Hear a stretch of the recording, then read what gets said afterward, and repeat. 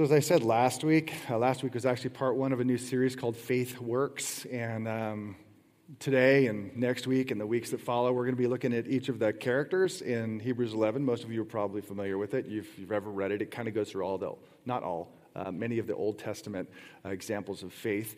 And this morning we pick up the very first one, who's Abel, the very first one mentioned, and he is second generation from Adam and Eve. Most of you know that. He is in the passage that was just read, which Hebrews 11 reflects on. 11:4 reflects on. He is the first in recorded history, that is Abel, to offer worship to God after the fall. He is the first one to be murdered, or you could say martyred, for his faith in God. So we're talking about the second generation after Adam this morning. And the writer of Hebrews, reflecting upon the story that you just heard Kendall read, sees faith in Abel.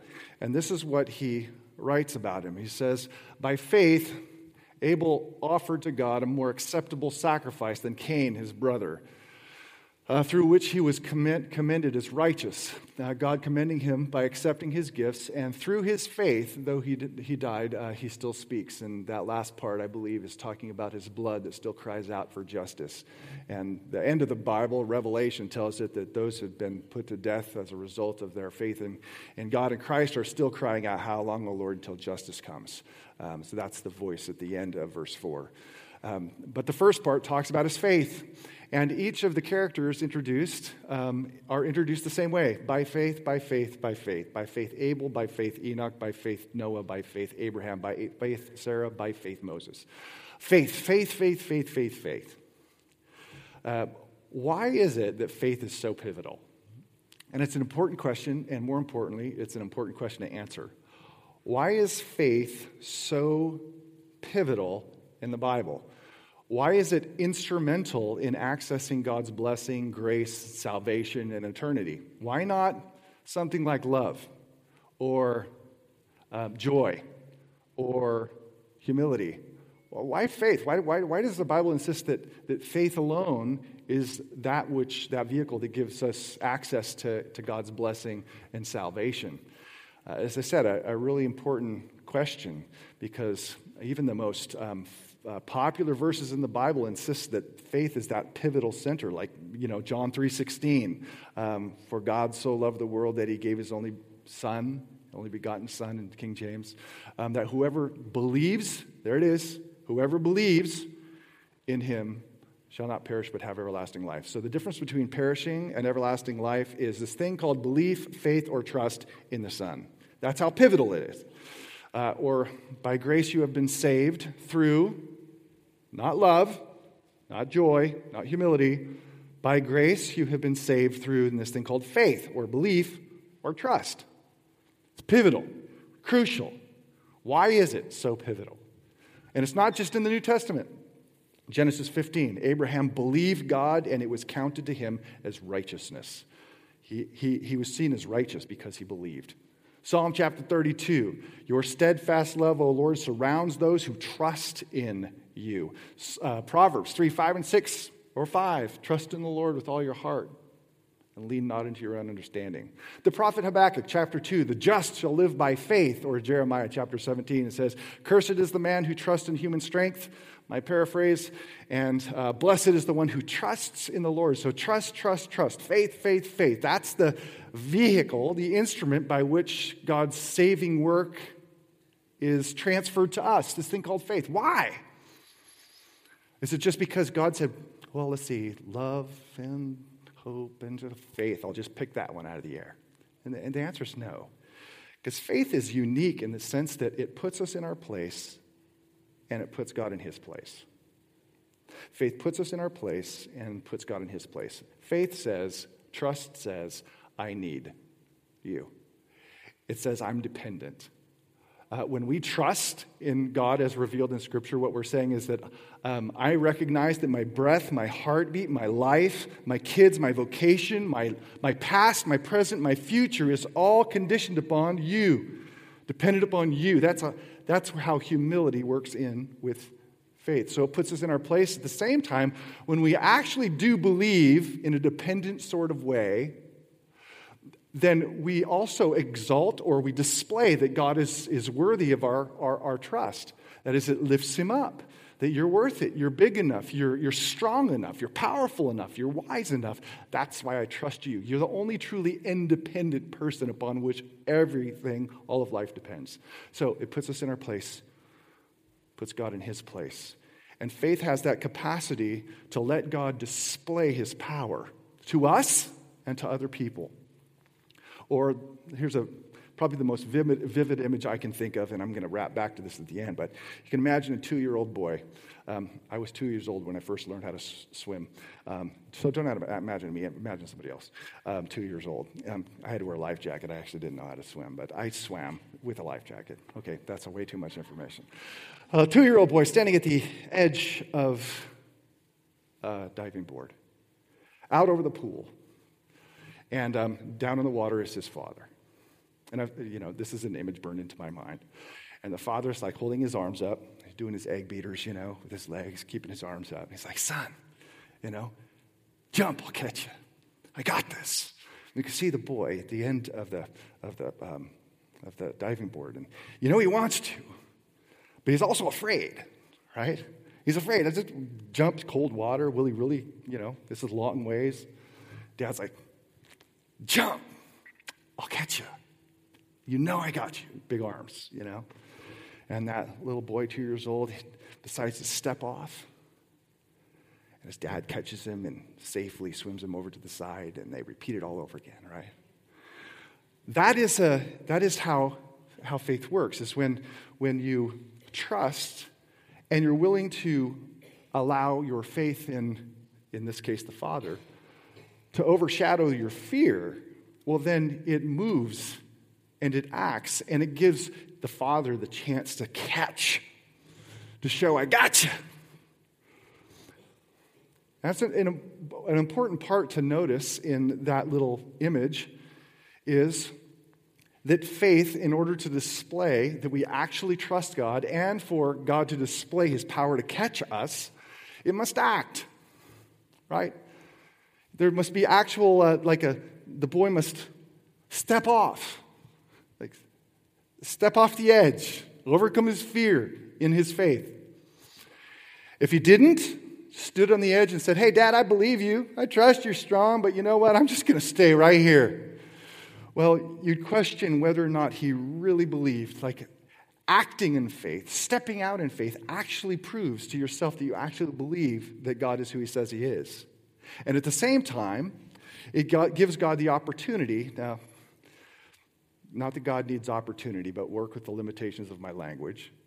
It gives God the opportunity to catch and show up and display his power and his glory. That's I think, why faith is so pivotal. On the one hand, it humbles us, but in acting out in faith, it actually makes much of God, and God shows himself. And that's what God wants to do in history, is display who he is. And he does it through faith of people. And one of those people is Abel, right? In fact, just to point out, every one of the characters in chapter 11, from Abel all the way to Moses, every one of them is commended for this thing called their faith. But in every instance, their faith acts. That is, it moves, it works. And that's what chapter 11 insists on. It actually does something, right? And in this case, I think, in this case with Abel, the way in which his faith acts is in worship. That is, in sacrificing to the Lord in a way that pleases him. Now, so we're going to look at how faith acts in worship. But I want to do it in kind of a two-layered onion, right? I want to look at the action of worship, and then I want to look at the heart of worship, or the outward actions and the inward compulsion to where it comes from. Those two are very important. Action proceeds from heart, at least the action that pleases the Lord. So let me take this the top level layer of action, the action of worship. There's a contrast here between Abel and Cain, right? Cain's the big brother, Abel's the little brother. Both of them offer offerings. And they both offer offerings that are consistent with their vocations. Cain is a farmer, so he offers some fruit of the ground, grain, fruits. We don't know exactly what they were. He's a farmer. He offers the fruit of his vocation. Abel's different. He is not a farmer. He's a shepherd. And so he, consistent with his vocation, offers up one of his flock. All right? Two brothers worshiping side by side at the appointed time. They offer up their respective gifts to the Lord, and it says that the Lord did not regard Cain's worship or his offering, and he did regard Abel's. Translated, that means he rejected Cain's offering or his worship, and he accepted, if you will, he smiled upon Abel's worship. Two brothers, both worshiping, both offering gifts to the Lord. One is accepted, the other is rejected. Why? And what's the difference? What is the difference? Now, let me say for sake of argument, I'm not convinced that it's because Cain's was a bloodless offering and Abel's was a bloody offering. That is, one was animal sacrifice, the other was plant life sacrifice. I don't think it's that because both of those are legitimate forms of offering according to the Torah, grain offerings and so forth. And there's no mention in the text that this is a sin offering.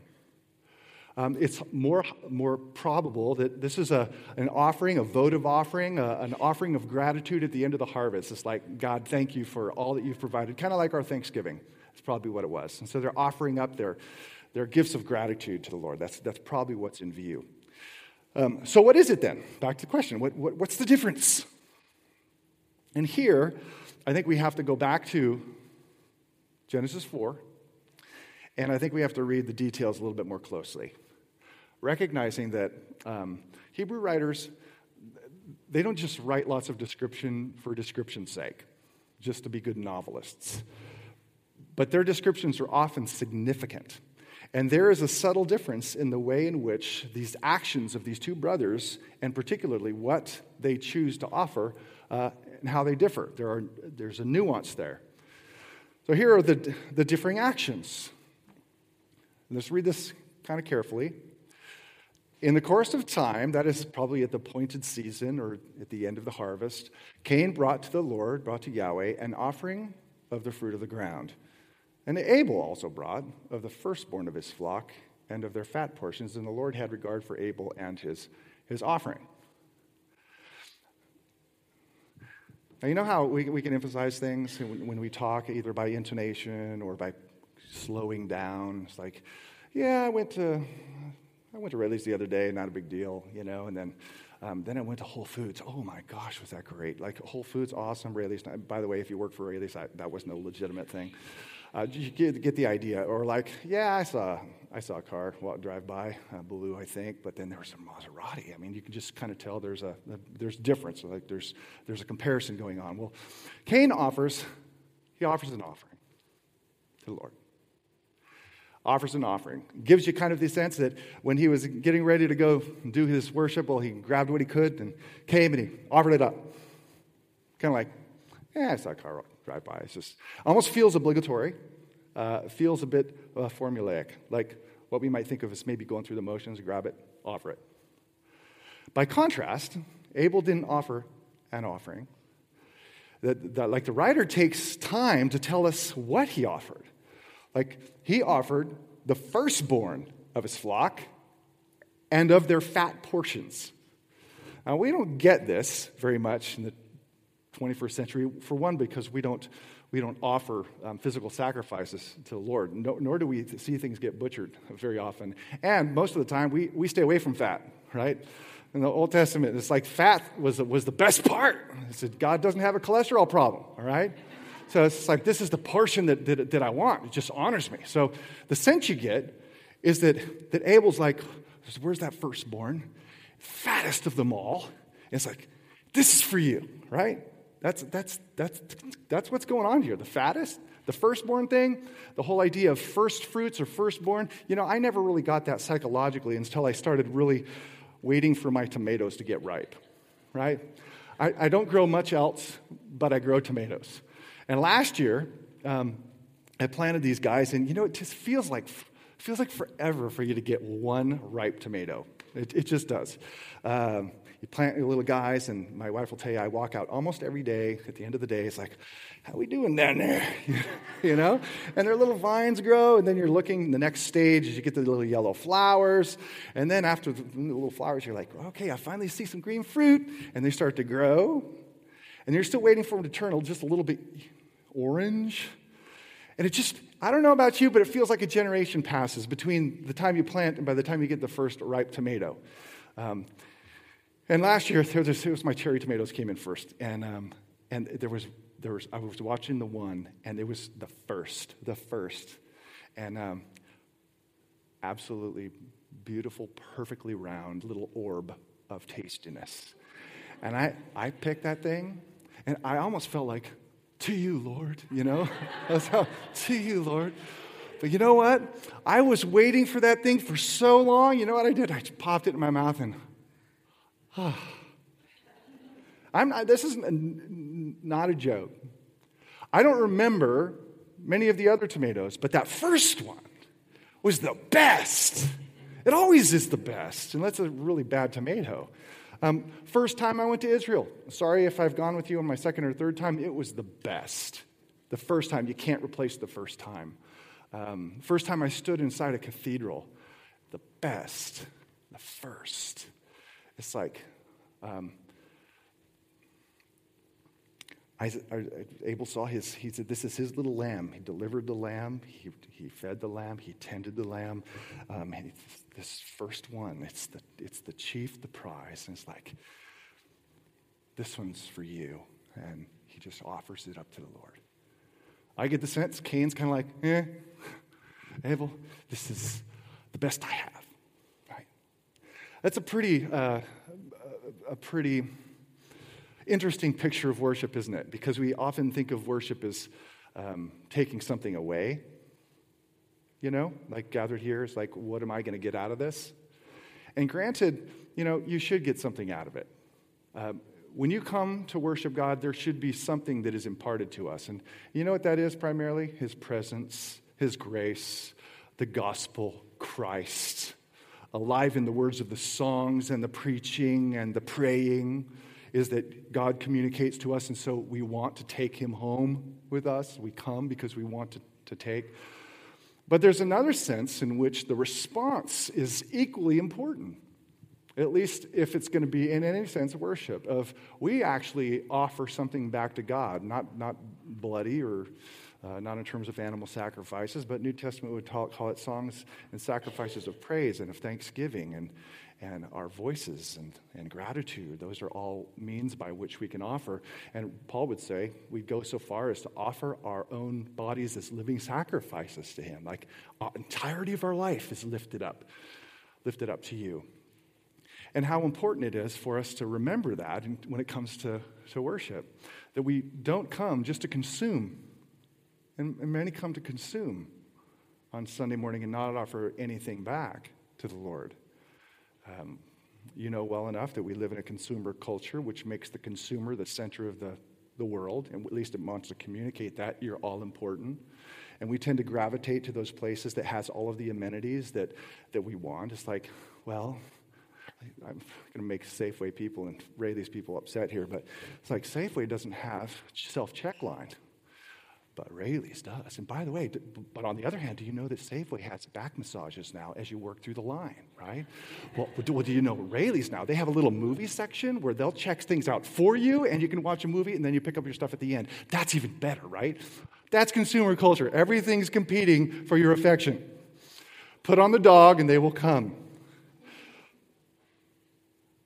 But unfortunately, that whole mentality is very me-focused. And unfortunately, that's oftentimes how we think about church and worship, is that we tend to come in with that same attitude. And by the way, I'm not saying that music and style and delivery and Christ-centered preaching are not important. I'm not saying that.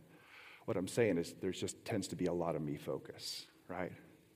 And to remember, like, part of worship is offering one's best to the Lord. You can almost hear two people walking outside of worship after church and one going, hey, what'd you think? Was it good? Oh, yeah, it was the best ever, man. I feel so inspired right now. I'm ready to take on the world right now. Boy, the music was just off the charts great, and that message was just penetrating. It's awesome. And the other guy's like, I didn't get that at all. Like, I thought it was a horrible message. The music was too old school for me. It's like, and right then, if you can imagine Jesus showing up going, hey, wait a second. I want to ask you, okay, what did you give to me? What did you bring? What did you offer up? And was it, like Abel did, was it the best? Was it the best that you had to offer, given your state of being and your health and where you're at emotionally? Was it the best that you could offer? Really a good question. I mean, right now, do you think, answering that question, Lord, have we given to you what you deserve in worship? Is it your best? Is it my best? And in response, how would God see it? Does he regard it, not regard it? Just a good question for us to keep in mind. Now, if I left it there, then this message would be horrible. Because this action of offering one's best comes from the heart. And that's really the most important part of the message. And it's what Hebrews picks up on. He sees in the demonstration of a young man who offers his best, he sees the heart of faith working itself out in love. He sees the heart of faith, which is why he introduces it this way. By faith, Abel offered to God. Faith is the thing of the heart, right? And if you back up to verse 1 of chapter 11, you realize that as he describes faith is the assurance of things hoped for and the conviction of things unseen. That is a good way of thinking about it, is faith gives the ability of the heart to see things that we can't see with our physical eyes. And is convinced about it. It's faith gives sight to the heart. To see invisible realities, like the fact that God created the world, the fact that God is good, the fact that God is gracious, the fact that God is merciful, the fact that God has done something for us. We can't see it with our physical eyes, but faith enables us to believe that truth about who God is.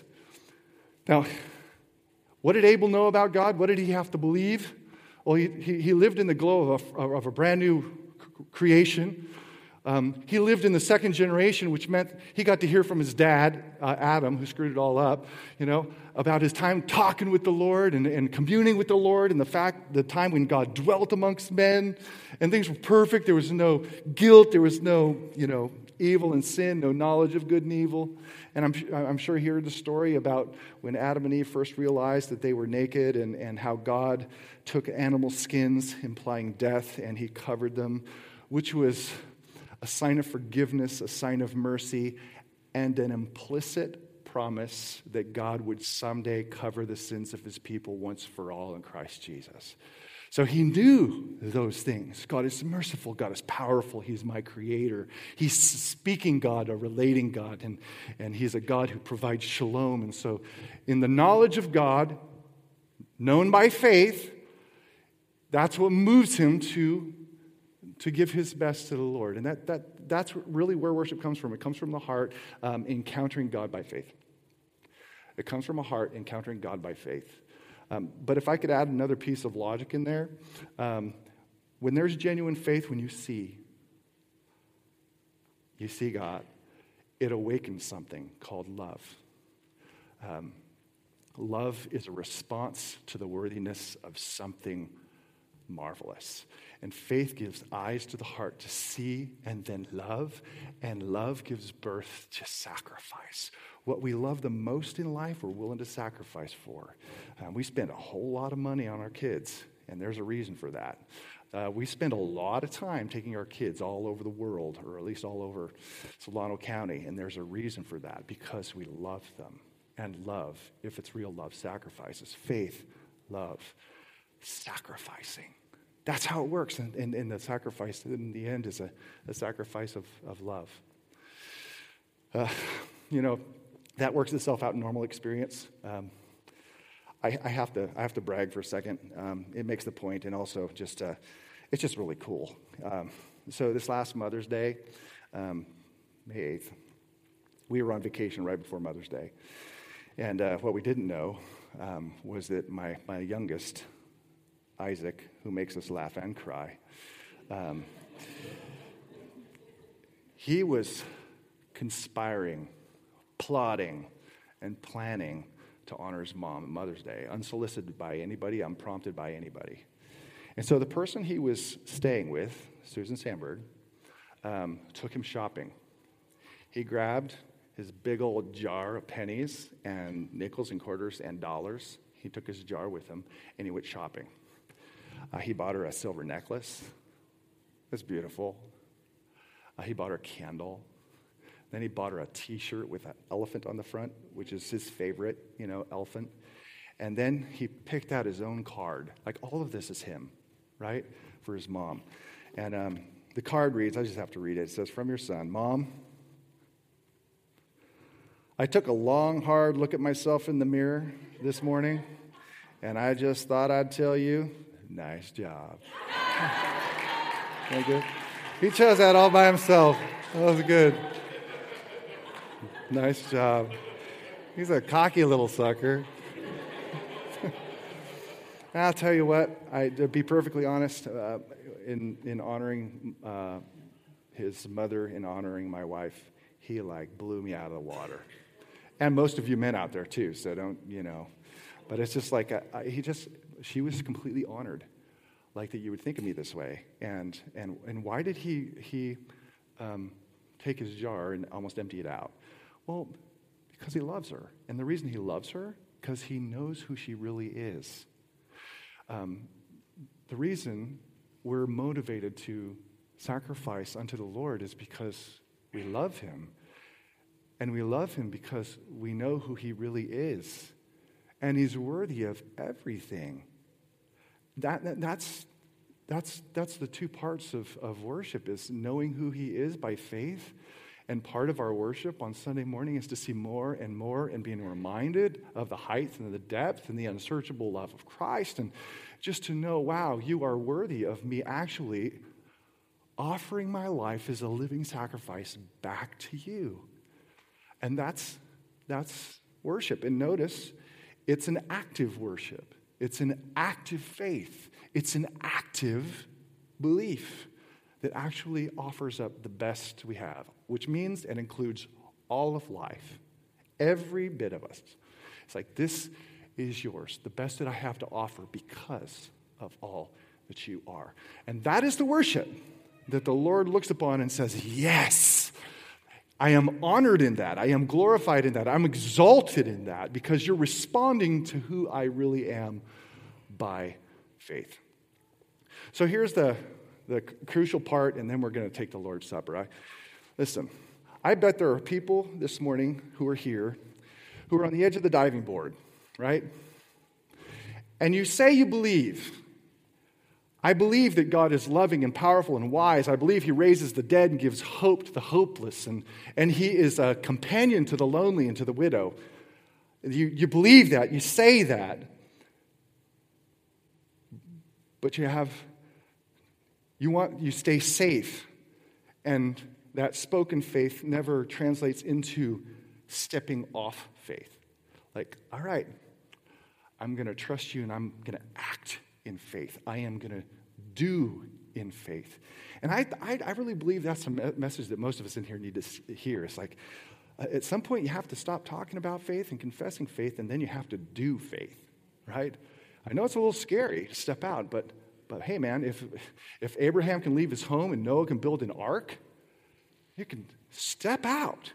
And the cool thing is you will actually display to others that God really is your hero. You trust him that much. Like his arms are out of the pool going, jump, I gotcha.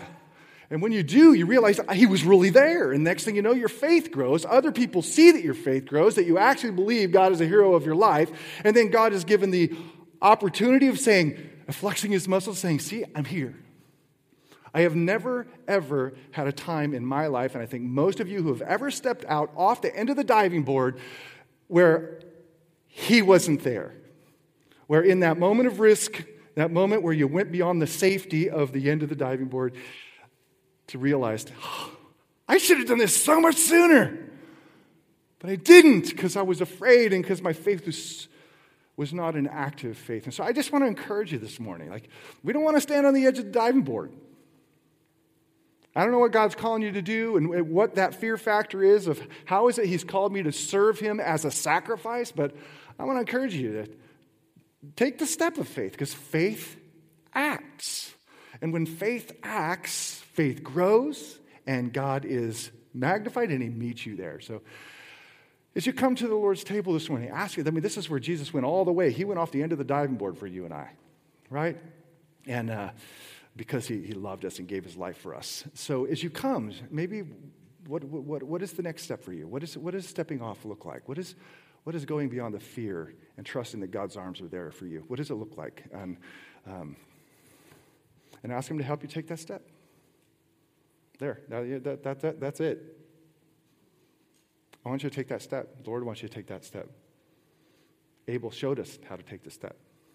All right? So as you come this morning, just ponder that in your own life between you and the Lord. Do you know what that is? I don't. Memorial Day is perfect. We're going to remember the fallen who gave us our earthly freedoms. And this morning, we are gathering to also remember Jesus who gave us eternal freedoms because of his death. If you're brand new with us and you don't know how this works, pretty much you can follow the leader and just follow people up to the table after I pray. You're welcome to come if you're a follower of Christ. You trust in him for your salvation. Even if you don't go to this church, you can commune with us and with the Lord. Both gluten and non-gluten bread, just ask and our servers will help you. And again, just if I can encourage you just to linger a little bit this morning and let your heart settle over this and not let the evil one, like a bird, pluck the seed of truth away from your heart, but allow it to just settle in a little bit. And as we take the Lord's Supper, okay? Let's pray. And if I could have the servers come up as I pray. Gracious Father, thank you for, thank you for loving us enough and strong enough and gracious enough to give your life for us. And I just ask in these moments, in the busyness of what's happening this weekend, in the busyness of our minds, that you allow just a moment of settled reflection on life, how good you are, and what you've called us to be and what you've called us to believe about you. And I pray for courage for anyone in here who knows what that next step is, but they're afraid. I pray you grant them the courage and the intention and the love, and most importantly, the faith to believe that you are there, arms extended. In Christ's name, amen.